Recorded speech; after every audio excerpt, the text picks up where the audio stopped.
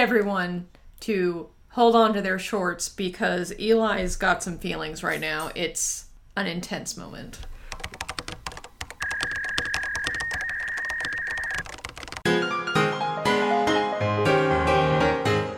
Welcome to You've Got a Minute, the You've Got Mail minute-by-minute recap podcast, where we, Eli, and Cheyenne, tell you all the great and wonderful things about the movie You've Got Mail. Minute by minute. Yeah. It's that simple. And we're never going to tell you the bad things about it, because guess what? There are none. Can't find them. We're definitely looking. Have you seen any bad things yet? Not on these New York streets. No. I hear nothing. Nothing but the beat of my own Not heart. a sound on the city. Not a sound on the city streets. So there's actually a lot of that we should unpack later. Before we do, quick recap. I think we've gone through enough detail about where we started, but we've met our characters, we've read our first pieces of mail, and now we are saddles blazing on the streets of New York. We have left Joe Fox's home, and he's beginning his day. Yeah, so Joe Fox was reading an email from Kathleen Kelly, and that email, just like when she was reading his email and it turned into his narration, his voiceover reading it. So he's reading her email, and as he's doing that, we start to get Kathleen Kelly's voiceover of her reading the email, and she's just talking about how excited she is whenever she gets mail from him. That's what her whole letter is just talking about how much she loves letters from him. It's very charming. It's very sweet. She says the phrase, "My breath catches in my chest until I hear three little words. You've got mail." The other great part is as she's saying these words, what kicks in? Dreams by the Cranberries. And this moment is so... It gives me pangs. Like, my heart gets full, it swells, it gets heavy. Yeah. I truly think the film could have started here. This is a montage. So as she's saying those words, we're getting a montage of two of them walking down the streets of New York. And absolutely, we could have skipped the entire part in the apartment. It could have gone from the digital version of New York to this song playing and them walking on the streets of New York. Absolutely. That would have made the movie more about just these two characters, whereas the choices that were made in the first 6 minutes really tell you how important Frank and Patricia are. Like, these characters cannot be explained, they cannot change, they cannot grow without the opposition of their partners. Yeah, I think that, I don't think Patricia and Frank are just hurdles for Kathleen and Joe to overcome, but they definitely are hurdles for them. Like, these characters have to deal with the fact that they're in relationships, spoiler, that, they will not end up in, that they are in... That's a pretty big fucking spoiler.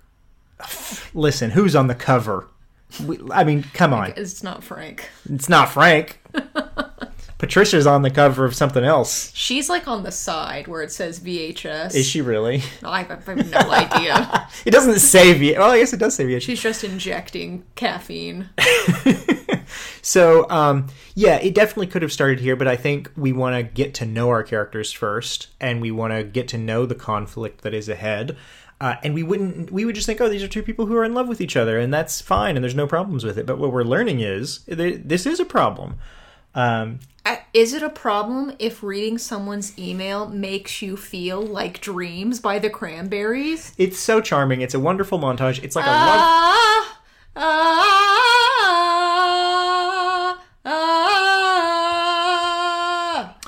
Well, we'll see you next time after our new microphone comes in the mail from Amazon. I'm sorry that this one... Can you guys hear me? Hello?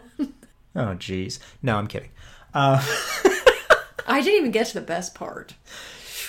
Man, I can't imagine a part better than that. It's a montage of them walking down the streets of New York. We see New York businesses opening. They're pulling up the, security grate things. They're turning on their lights. Kathleen and Joe are both just, strutting down the street, just feeling really good. They're really feeling themselves. Kathleen has, a little skip in her step. She literally skips down a step at one point.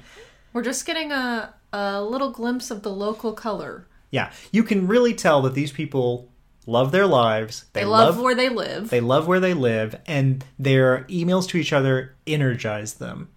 You know, like it's the first thing they do in the morning, and before that they're not themselves, and now they've read these emails and they're ready to have a great day. Wow. Something I don't think we've talked about, which blows my mind in a film about internet romance, is that is how our romance started. Yeah. So a little bit of history about Cheyenne and I is we were exchanging emails long before we knew anything about one another, and we were actually business rivals. And then you went out of business. We have not even gotten close to those minutes in the film. And then we fell in love. We met on a dating service, just like everyone else in the modern world does. I'm very sad we didn't get to swipe. We met on a desktop.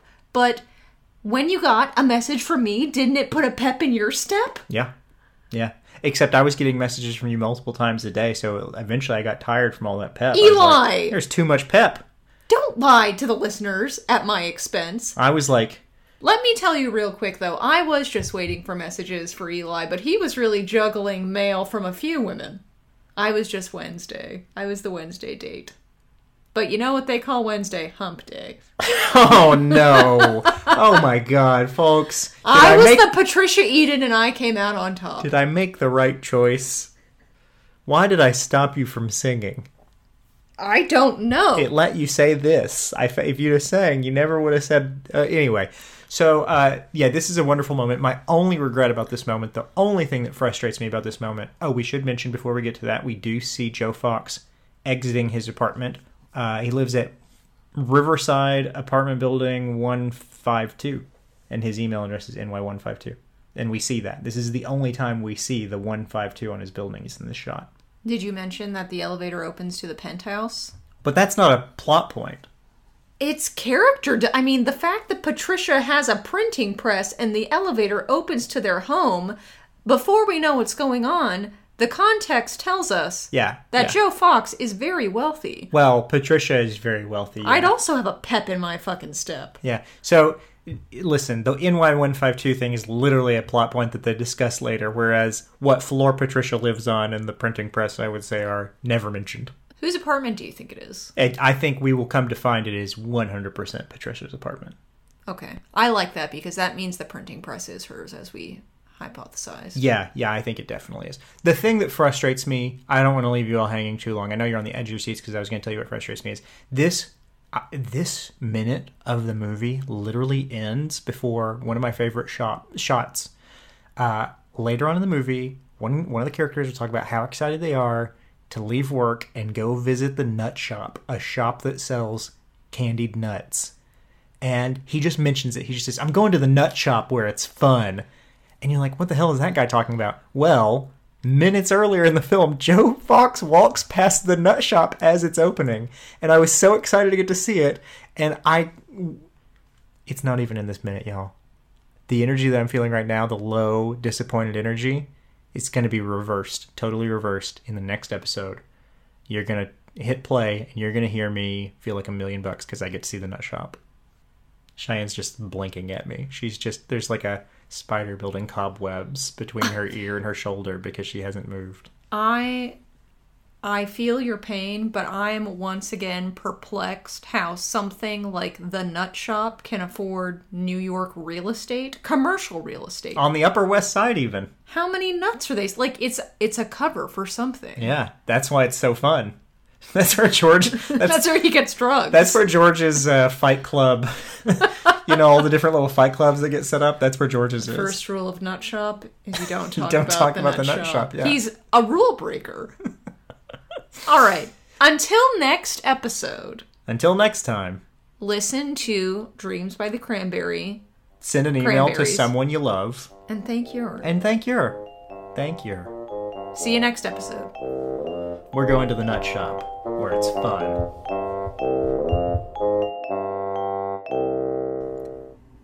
Thank you for listening to this episode of You've Got a Minute. You can find future episodes wherever you get your podcast. And hey, if you'd like to leave us a review, we would really appreciate that. If you'd like to say hi, our email is ygampodcast@gmail.com. We'd love to hear from you, and we'll see you next episode.